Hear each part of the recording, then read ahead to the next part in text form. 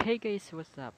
This is the fifth episode of my podcast, and in this episode, we will interview Mr. Harvey Genio, a third year student in Bachelor of Science in Architecture, as he responds to our activity entitled Scale and Proportion, in which there are several photos to be presented, and Mr. Genio will try to interpret what these photos represent.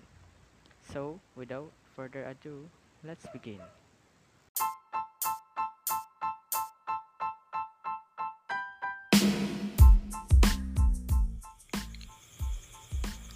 Hello everyone, this is Harvey Genio from BSA 3A. I have 8 photos here and I am tasked to answer what do these images represent and why. Without further ado, let's jump right into the first one. In the first photo, I think it shows a variety of creatures that are arranged from the largest ones to the smallest. I think it establishes how one creature differs from the others according to height. We have another photo containing 2 creatures, one being the larger with approximately 315 meters in height, and the other with approximately 50 to 90 meters. Next one, we have a photo containing a creature. I am pretty sure this one's from the hit animated series entitled Attack on Titans. The subject is in action with probably a human taking a strong grip with his arms on foot of the gigantic creature. Same goes with the fourth photo, in which we have 2 titans, one drawn with just black and white, while the other with colors.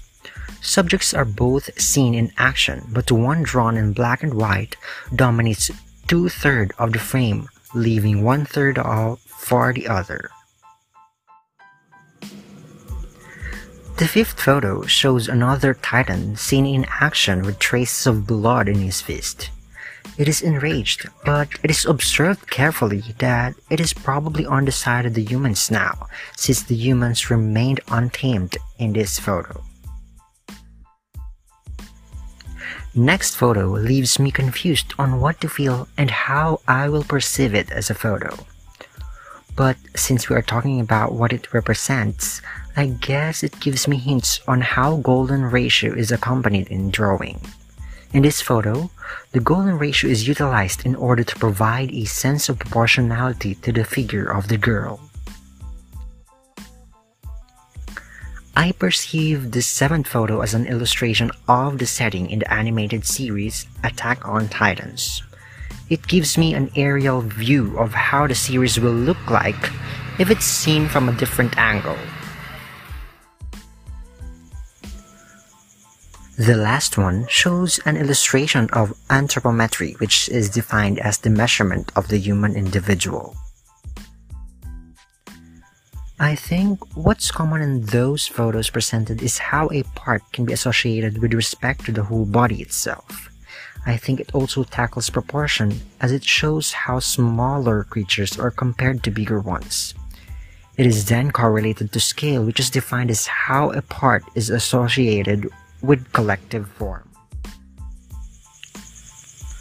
That is all for this interview. Thank you, Mon.